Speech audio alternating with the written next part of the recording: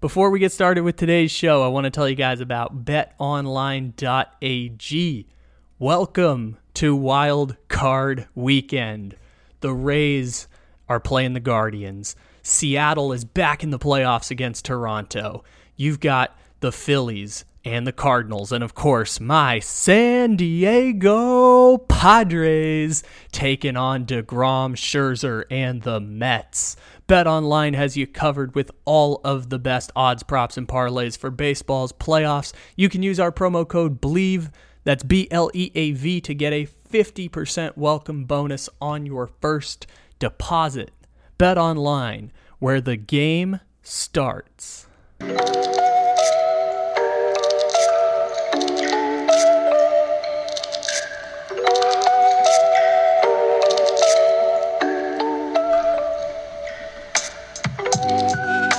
Good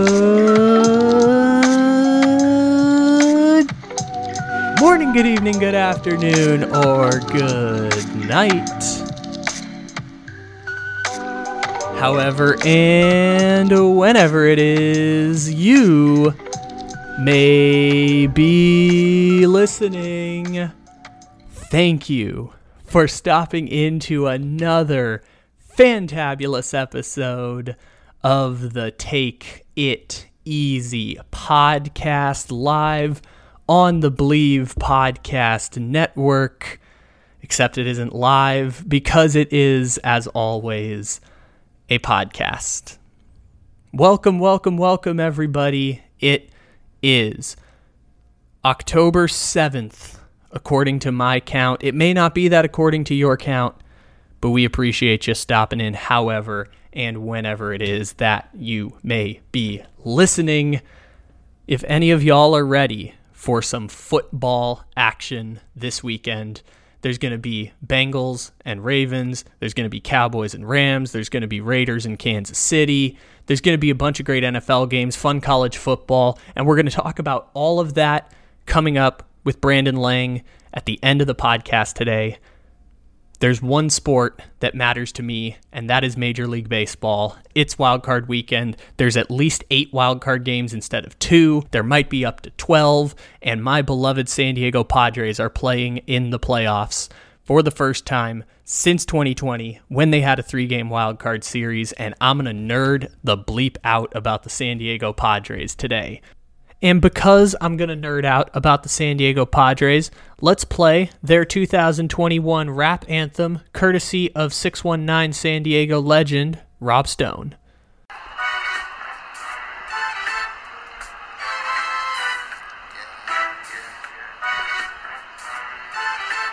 Ground ball to shortstop.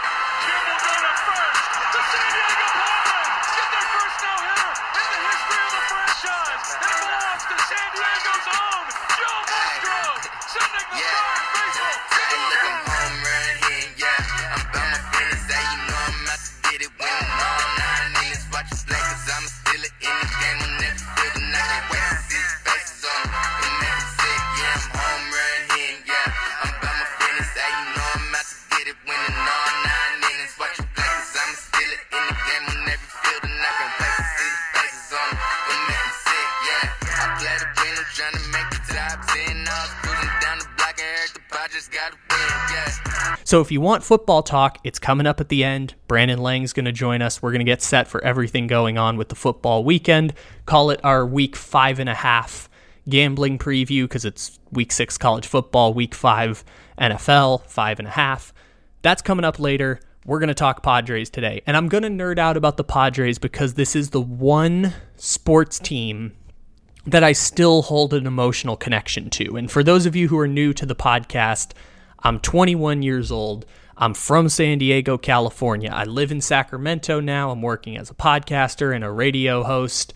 And my one true allegiance left is to San Diego and the San Diego Padres. It's the one team that I grew up rooting for, that I still feel an emotional connection to. I always quote this phrase from Ice Cube, which is, you got to love the place that you come from or else you're going to be miserable. And there is this wonderful connection I still have to San Diego through the Padres.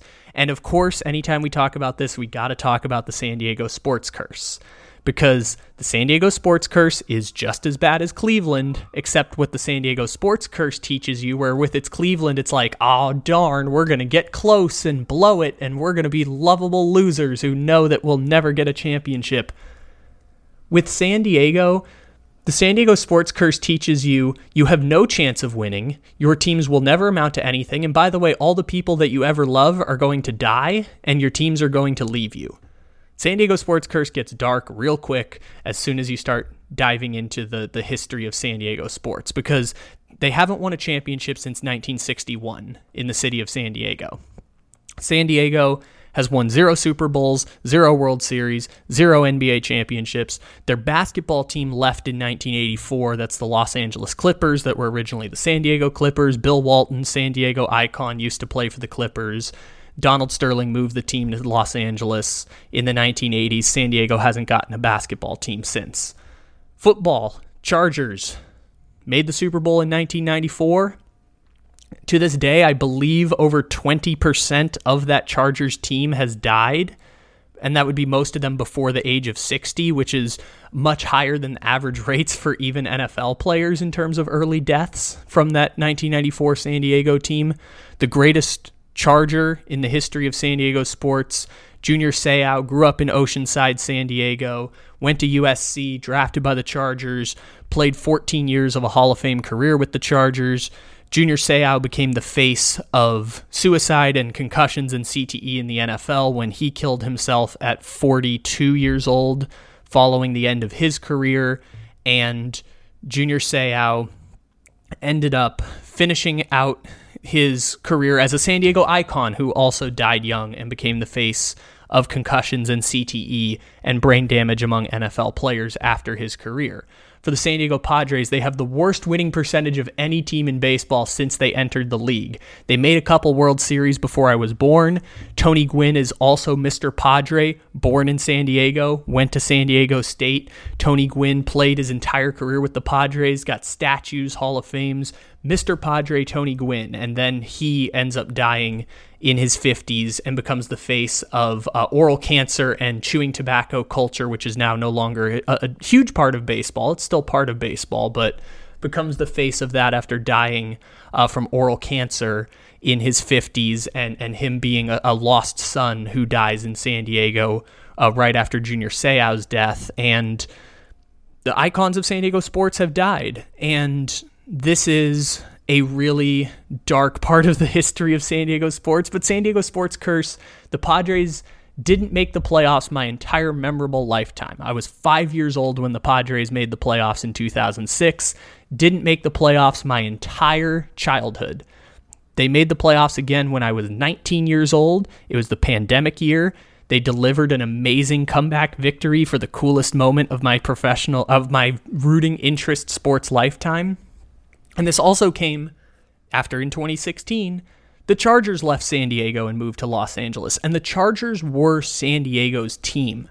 There was a fun graphic that comes up about the most loved sports team in California by technicality is the Chargers, because Los Angeles has had a rotating fan base. San Francisco and Oakland have 2 teams up there. San Diego was the Chargers. The Chargers were that city. San Diego still has an affection for the Chargers. It's just not the same as it once was. And I'm the person who will stand up on a table and say, first and foremost, should not spend public finances on new sports stadiums. That's not what taxpayer dollars are for. There are much more important things than rah-rah community. That's not what government funds should go towards. And at the same time, the fact that they weren't willing to privately fund a stadium and move to Los Angeles and be dirt cheap and get no rent for that team was something that was just like, oh, okay, now San Diego's inferiority complex is starting to step up a little bit. And I'm so glad that I don't root for the Chargers anymore. I grew up rooting for the Lakers as well, but this was after Kobe Bryant was winning championships for the Lakers. When Kobe won his last championship in 2010, my dad was a Lakers fan, so like kind of by default, you're supposed to be a Laker fan, and I thought there were only 8 teams in the NBA back then. I was like, there's Orlando, there's Denver, there's Utah, there's Cleveland, there's Boston, and that's about it. That's how many teams I thought were in the NBA. And then the Lakers were terrible for the rest of my childhood. The Lakers made 2 playoff appearances in 2011, 2012, then didn't make the playoffs my entire time rooting for the Lakers, and now I don't root for them anymore, just because the emotional connection died when they traded away all of the baby Lakers who sucked, but I grew to love because they were the team that I was watching in high school and middle school, was the terrible teams with Lonzo Ball and D'Angelo Russell, et cetera, et cetera. And so because I always root for losers, I love losers now. I love when Kansas is 5-0 and they're going to play Iowa this weekend. I love when Patrick Beverley stands on a table and chucks his jersey and cries because they won a play-in game in Minnesota, when Minnesota has only won 2 playoff series in their entire franchise history. Like, I think that losers in sports who are basically minor league franchises are awesome. Hence the fact that I live in Sacramento and work covering the Sacramento Kings, a team that hasn't made the playoffs since 2006. The Padres have had 1 playoff run my entire memorable lifetime, and it was in 2020, and it was in a pandemic year, and it was a great source of joy, and they've delivered the greatest moment of my sports childhood, was Fernando Tatis pimping that bat flip to beat the St. Louis Cardinals, and now the Padres are back in the playoffs again, and they've spent a shit ton of money. They've gotten to the playoffs. I said at the start of the season, I just want them to make the playoffs. I'm like, just get me in there, and it will be a cool moment, and I will get excited about it. And I am hanging on to that promise I made back in March when I said, look, I don't have the same desire to watch baseball anymore. I've grown up. I've realized that life exists beyond sports. For those who don't know, I was very socially isolated as a kid. Sports were kind of my escape hatch. That's why I started doing a podcast after I graduated high school, and 3 and 4 years later, it sounds like this, and we're partnered with Believe, and it's fostering a love where I've recorded 1,054 podcasts as of today on this Take It Easy feed, plus a whole nother 200 elsewhere. And I just love this process so much because sports talk gives me a chance to have these long-form conversations. And all of this is a long-form way of talking about San Diego sports, because the fact that the Padres are in the playoffs is something that I will not take for granted. And I said, just get me to the playoffs at the start of the season. I don't care about beating the Dodgers. When I was a child, I was obsessed with beating the Dodgers. And because the Padres missed the playoffs every year, my rooting interest in the playoffs was to root against the Dodgers. And I know there's a lot of San Diego people listening to me right now. Y'all know that feeling where in 2018, when Yasiel Puig hit the go-ahead homer in Game 7 against Milwaukee, I was just distraught on my couch. When the Dodgers won a Game 3 in the NLDS against Washington, I punched a door in my college room for a team that I don't even like, a team that I just dislike in the Dodgers. I punched a door over the Dodgers winning a meaningless Game 3, and they ultimately lost that series anyways. That was the weird rooting interest, and I used to be so obsessed with beating the Dodgers, hating the Dodgers, because that's what San Diego's identity is partially drawn from. It's drawn from this inferiority complex that if you know about it, you can identify with it, where San Diego is always viewed within, not always, we don't do it, but San Diego is viewed nationally within the context of Los Angeles. San Diego is everything Los Angeles is not. Kind of like how with the Cleveland sports curse, if you've ever seen the 30 for 30 on it, they're like, Pittsburgh was this sprawling city with champions in baseball and football, and they had the steel industry, and then Cleveland ended up hitting the back burner, and the decline of Cleveland as a city is correlated to the decline of Cleveland sports in the 1960s and 70s. And you can point to something similar in San Diego, whereas industry moves to Los Angeles. Los Angeles is the second most populated city in North America. Los Angeles is Hollywood. Los Angeles is industry. Los Angeles is this gigantic sprawling economy in the country at large. And San Diego is the 8th largest city in the United States, and people just think of San Diego as an afterthought. if you're thinking about largest cities in America, you will list off like 15 before you get to San Diego. And part of that is national perception of San Diego as just being a city below Los Angeles. And if you live in Sacramento, it's the same thing with the Bay Area. If it's Cleveland, it's similar to Pittsburgh, Michigan State to Michigan, that inferiority complex that kind of exists within your city and becomes a part of your identity because it's similar to like the loser mentality in sports, like teams that are long suffering, like the Jets. Jets fans find camaraderie in being losers, and being losers together brings out that sense of community that exists in sports fans. There's been sports psychology books that have been written on this all over the place. It's super interesting about how bands of losers rally together around being losers and find the sense of community in sports, because ultimately that's what sports are. At its dumbest level, sports are emotional, chemical reactions within our body to find groups of communities that we can be parts of and feel like we're a part of, even if we're not, even if we're just giving money to a corporation. It gives us a sense of community and belonging, and that is doubly so when you're talking about your hometown and the city that you come from. And again, I'm going to stand up on the table and say, don't spend taxpayer dollars on that. It's a great feeling. It's not worth spending taxpayer dollars on it to build stadiums for billionaires. And at the same time, there's that sense of community and belonging that comes from your hometown. And I don't root for the Chargers anymore. As I say consistently, I'm a 5-year recovering Chargers fan.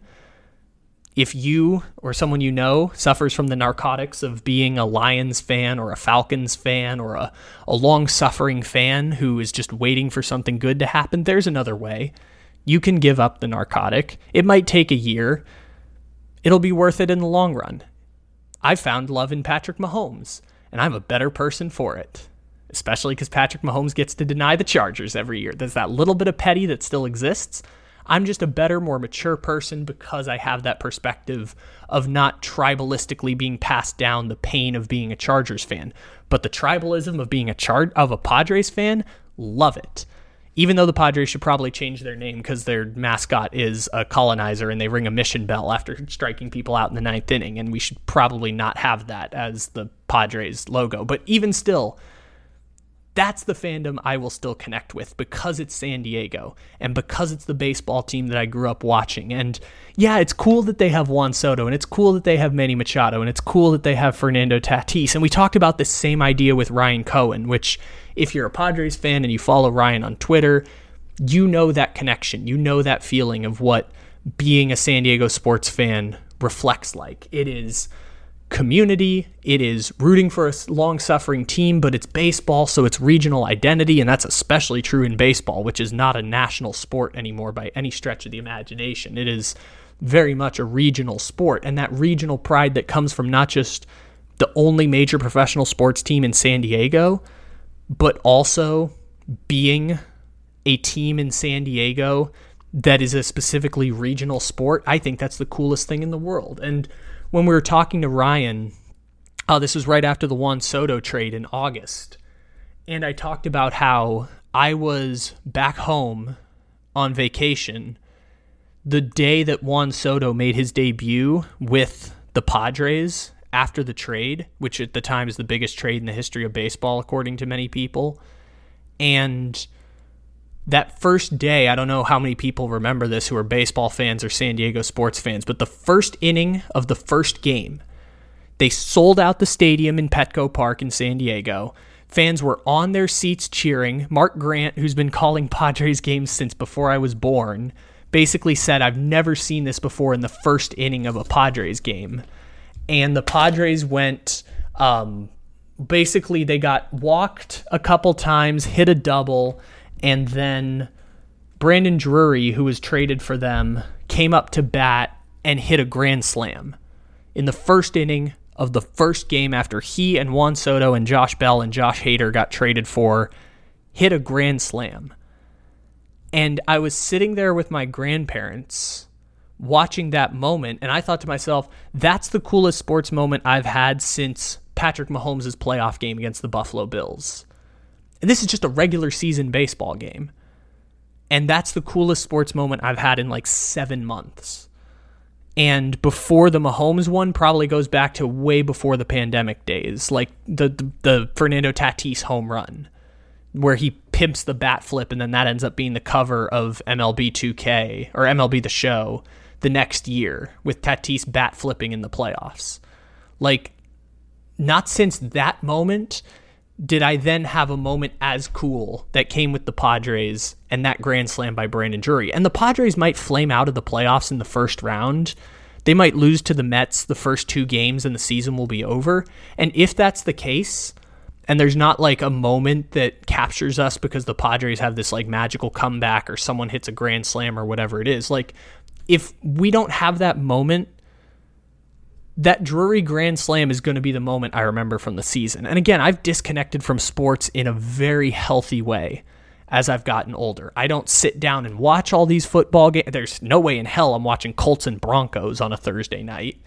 I've disconnected from watching Padres games. I think I watched no more than like 10 to 11 games this season, but just followed along with what was going on because I've wanted to do other things with my time. I want to make a podcast series. I want to enjoy time with the relationships that I've learned to foster and grow and love. I want to spend time doing comedy. I want to spend time writing this book on the San Antonio Spurs that we're doing. I want to read. I want to write. I want to take time to do all these different experiences and see these different things with my youth. And I've learned to disconnect emotionally from sports. It's not perfect. I've connected emotionally with Patrick Mahomes. I'm furthering this career by doing a podcast every day where we talk about long-form issues like abuse in women's sports and also do silly stuff like play a D&D football game like we did with Blake Jude on Thursday. Like, working at this craft is something I enjoy as well. And there's still a space for sports and sports talk in my life. It's just way healthier than 3 years ago when I was punching a door because the Dodgers won Game 3 of the playoffs against the Nationals. And it's way healthier than in 2020 when I'm yelling like a crazy person when Fernando Tatis pimps that bat flip and I'm freaking out and trying to like lose my mind when the Padres are losing to the Cardinals in the wild card round. And I just am watching the standings so closely, and I've disconnected from that because it's made me a healthier, more well-rounded, and just better person. Like, disconnecting from sports emotionally has made myself a better person. It's the thing that works for me.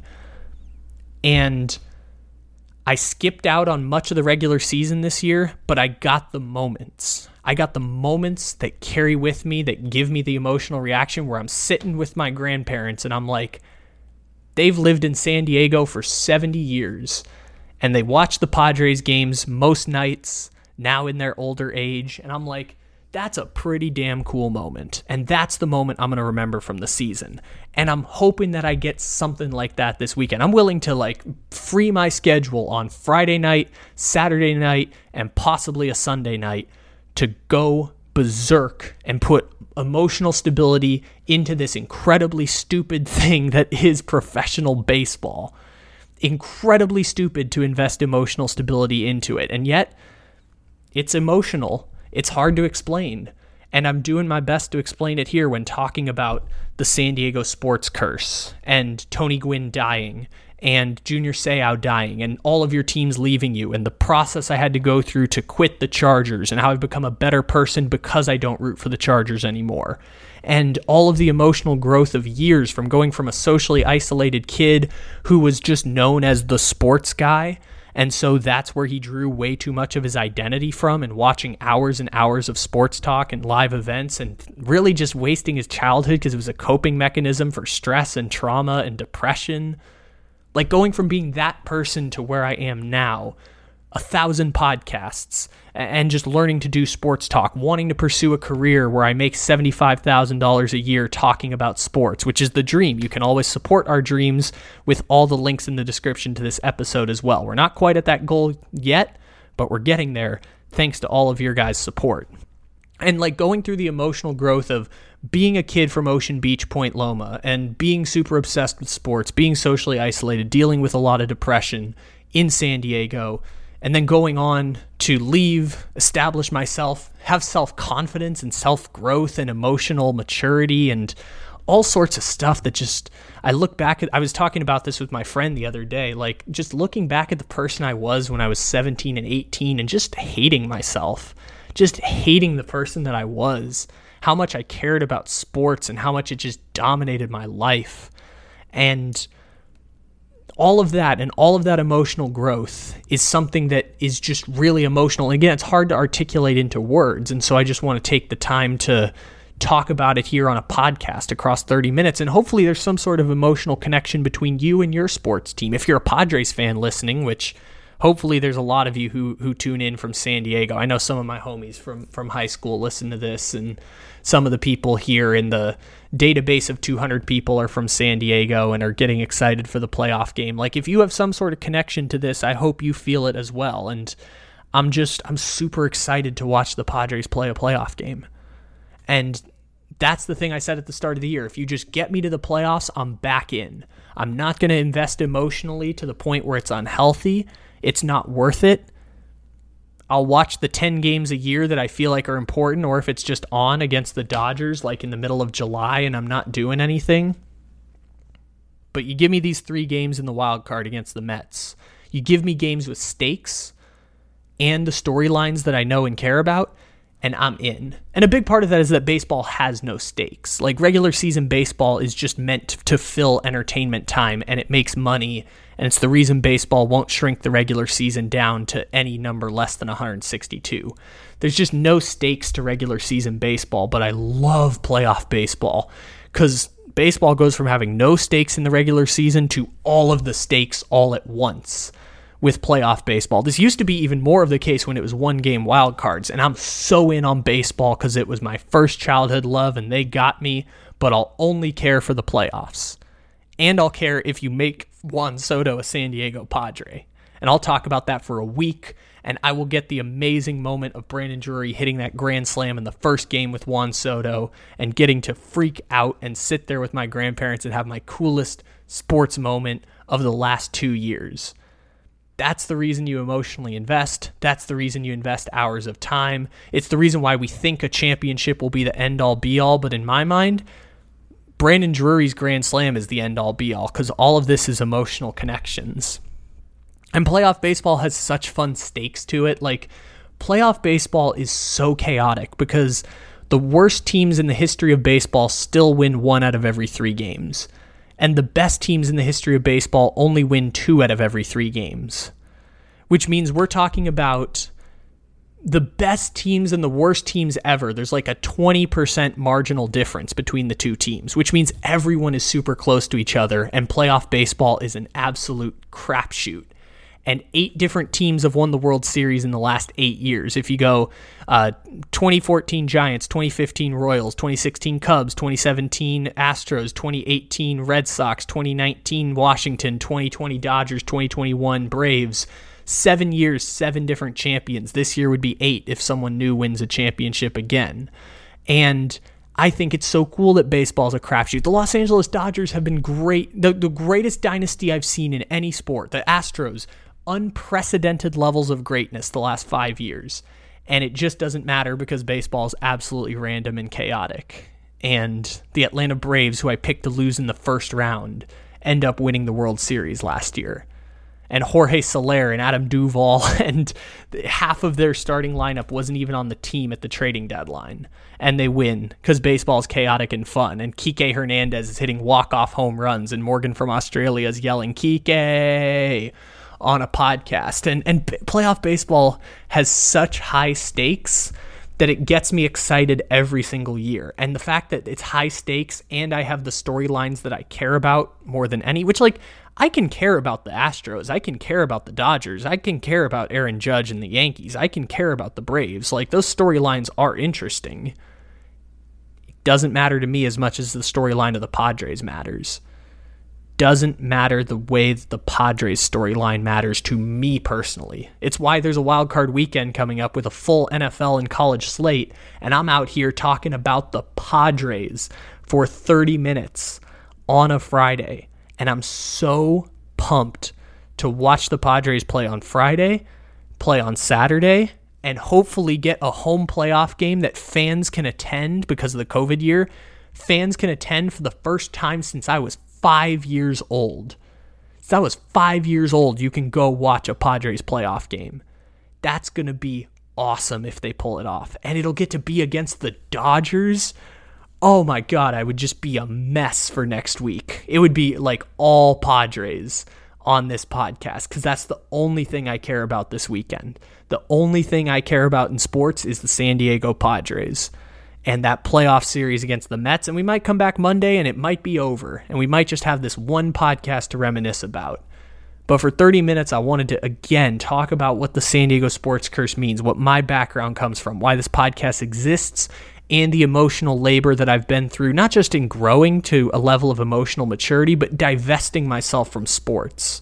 Because it's giving me a much more healthy and better experience in my life, even as I want to commit years and hours, even though I want to commit thousands of hours of my life to pursue a career in sports in my 20s. Even as I say that, I'm still emotionally divesting from sports. Even as I'm someone who's pursuing a career in sports, I'm still working to emotionally divest myself from sports because it makes me a healthier, more joyful human being with more purpose in my life.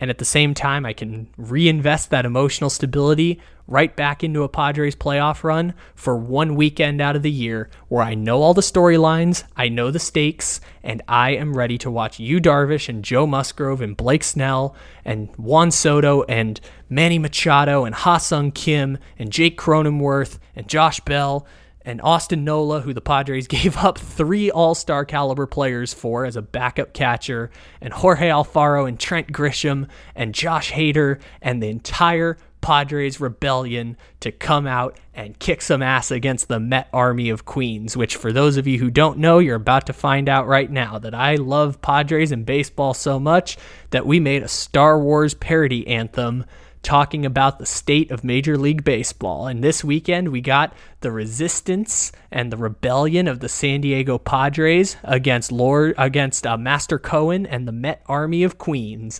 And the winner gets to take on the Holy Dodger Empire. It's Star Wars, it's baseball, and I'm super excited to watch it this weekend.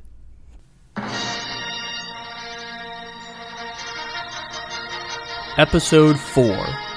The Holy Dodger Empire continues their reign over the West. In previous years, the Holy Dodger Empire dismantled the once great Royal Cardinals, establishing a new power within the galaxy.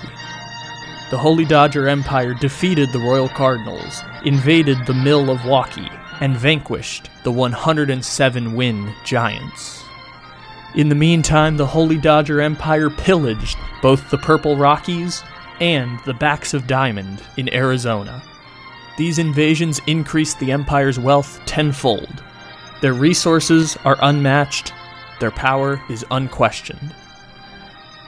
With the West and the Central firmly in control, the Holy Dodger Empire sets their sights on a new conquest, the Eastern Empire State.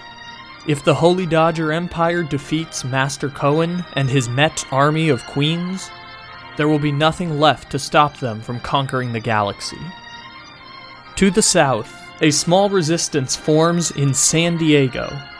While outnumbered and out-resourced, the resistance fights for their very existence against the tyranny of the Holy Dodger Empire. It's a changing time in the galaxy. The once great Imperial Nationals of Washington have fallen. Years earlier, the Imperial Nationals once defeated the Holy Dodger Empire at the Battle of Strasbourg.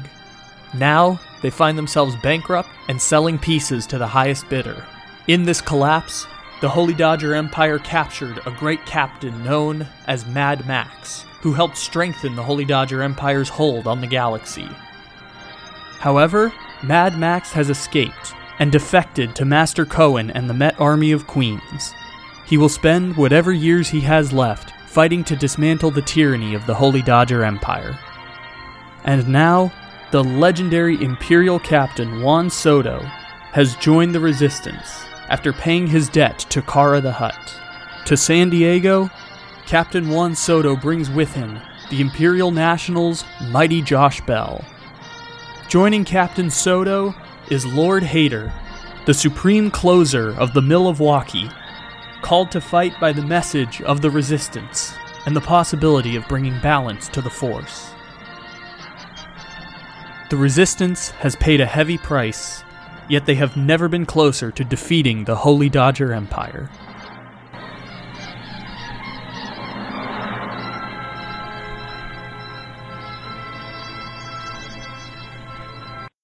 Well, let's bang this out. Let's do it. We got NFL week 5, college football week 6 here. Brandon Lang, Leaves gambling expert, is back. Brandon, what has the last week looked like for you in terms of your wins, some anomalies, things you find interesting? How's it been going? No, we're on a nice little tear. It started Monday night with Dallas over the Giants, and we came back with Cincinnati over Miami, and big play last Friday night with UCLA outright over Washington. And Saturday, my biggest college play in 2 years was Kansas plus 3.5 over Iowa State. Came back on Sunday with Dallas getting it done at home over Washington. And then got on the wrong side Monday night of Frisco and the Rams, but came back last night with Central Florida over SMU. So 5 straight college winners, 6-1 overall my last 7. And, you do that at BrandonLang.com. People start coming, people start buying, people start getting on board. And, I go on massive winning streaks. I go on bad losing streaks. I mean, that's one thing about me. I'm honest, and I talk about losing just as much as I talk about winning, because you got to be transparent and honest with your people. But I get on these rolls like this, and it could go for a while. So that's kind of what I'm known for. So like what I'm seeing on the board this weekend, both college and pro, and just trying to keep it going, brother. Just trying to keep it going. Well, you mentioned 2 teams from last week that play each other this week. That's the Cowboys and the Rams. It's supposed to be America's game of the week. I've been kind of surprised by the Rams because they don't look as daunting as they had the last year and a little bit the year before that. They're still 5.5-point favorites against the Cowboys. What do you make of the start the Rams have had and the Cowboys winning 3 in a row? No offensive line, bro. No offensive line. You can't protect the quarterback in the NFL. You're going to have some problems. It's not an accident. Matthew Stafford's got 4 touchdown passes and 6 interceptions. Pressure, I call it PP. Pressure equals problems. Pressure equals problems. It doesn't matter how good your offensive scheme is. It doesn't matter how good your weapon. If you don't have time to throw or you're feeling that pressure, you're going to make mistakes. Stafford's always been that kind of quarterback. He's forcing things and making mistakes. The pick 6 was god awful by him for a veteran quarterback to not see that safety or that corner jumping the route. So you can't protect the quarterback. All Cooper Kupp has shown you he can win, and he wins solid, does the right thing, makes the right play, doesn't force anything. 3 comebacks and a wire-to-wire win against Washington. 4-0 straight up, 4-0 against the spread. So there's no way. Dallas leads the league in sacks for a reason. The center for the Rams is off the practice squad. I mean, come on, bro. And you're laying more than a field goal here? I just don't see it. I think Dallas goes in here, stands toe-to-toe. It wouldn't surprise me if Dallas wins the game outright, which, by the way, they're 5-1 against the spread against opponents coming off a Monday night game, and they're 8-2 against the spread in their first of consecutive away games. I'll take Dallas plus 5.5 all day long. What do you make of the Eagles taking on the Cardinals this week? I've seen lines go in all sorts of different directions in that game. I think it's a flat spot for the Eagles. You win a big comeback win against Jacksonville, go all the way out to Arizona on the road, and then you got a Dallas Cowboys Monday night affair waiting for you. Arizona's 6-0 against the spread. Their last 6 games against the NFC East. They're 6-0 against the spread, game 4 or later versus undefeated foes. And, of course, right before they take on Dallas, as I said with the look ahead, Eagles 0-4 against the spread, their last 4. I will tell you what, give me Arizona plus the points all day long. I'm seeing 5.5 some places. You can get it anywhere up to a touchdown at this point. Looks like the Cardinals might be in for a turnaround win of some sorts. Bengals play the Ravens this week. What do you make of that game? The Ravens right now, I see, are 3-point favorites. Ravens have absolutely owned them. Won 5 of the last 6. But when Cincinnati is seeking double revenge against a football team, they are 12-1 against the spread their last 13. When seeking double revenge, they're 12-1 against the number their last 13. Make sure you buy the half point, spend the minus 130, get the Bengals plus 3.5, because I feel worst case scenario, this game is a field goal game.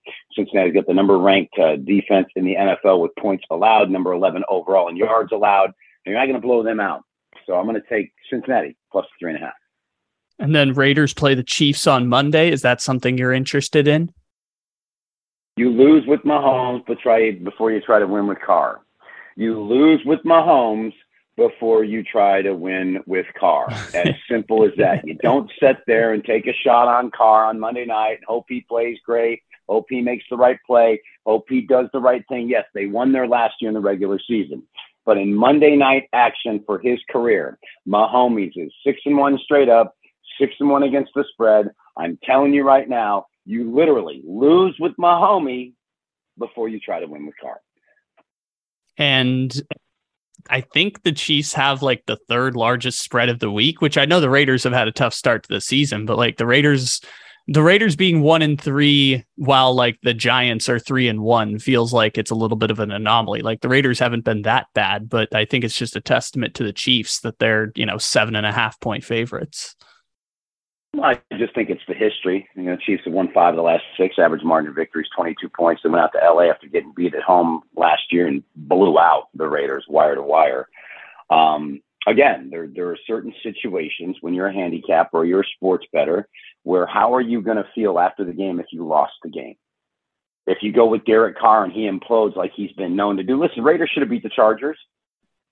Next week, they should have beat Arizona. They did win last week over Denver. By all rights, they probably should be 3-1. I mean, that's a legitimate statement. So the fact that they're where they're at now is Carr. 3 picks against the Chargers, 3 picks against Arizona. You just can't trust him. And like I said, Mahomes on Monday night, 6-1 straight up, 6-1 against the spread. Lose with Mahomes before he takes a shot with Carr.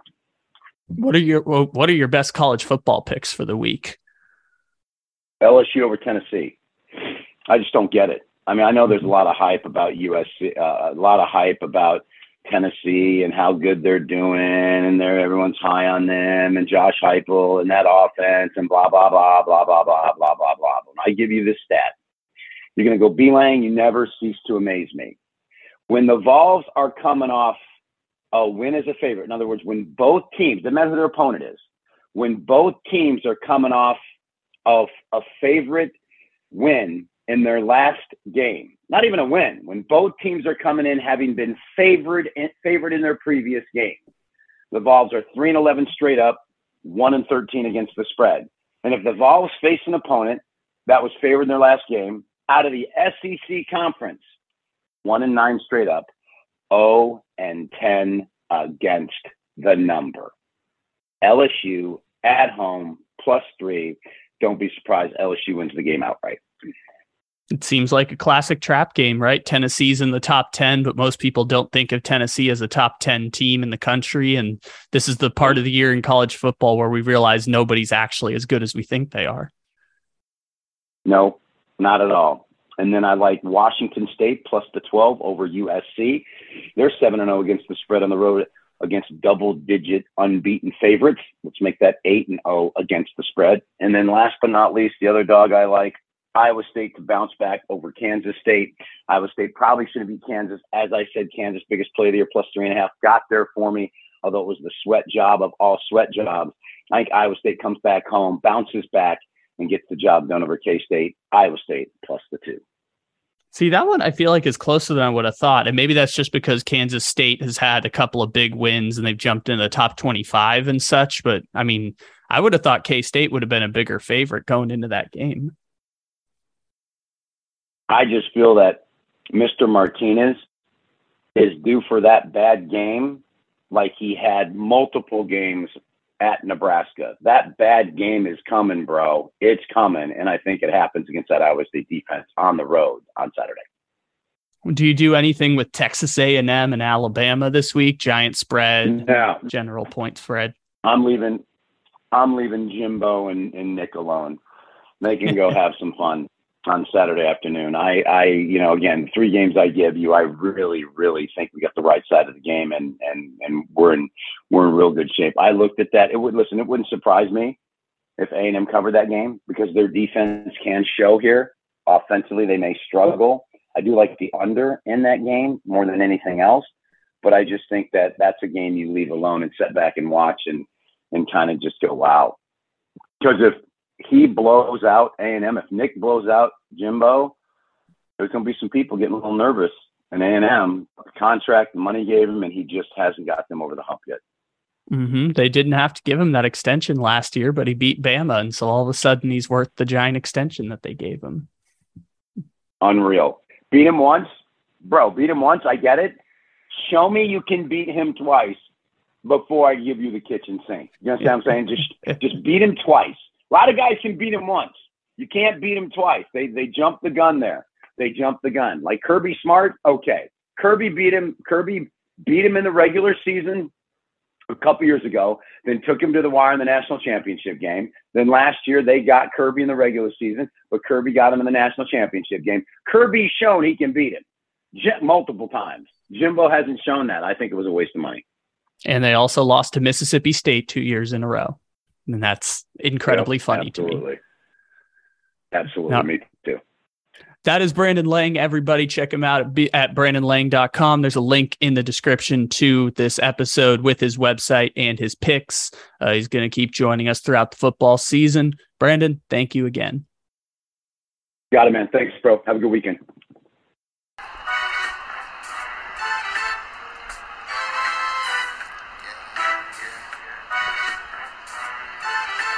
Ground ball to shortstop. Kimball going to first. The San Diego Padres get their first no-hitter in the history of the franchise. And ball off to San Diego's own Joe Musgrove, sending the third baseman to the moon. Home run here, yeah.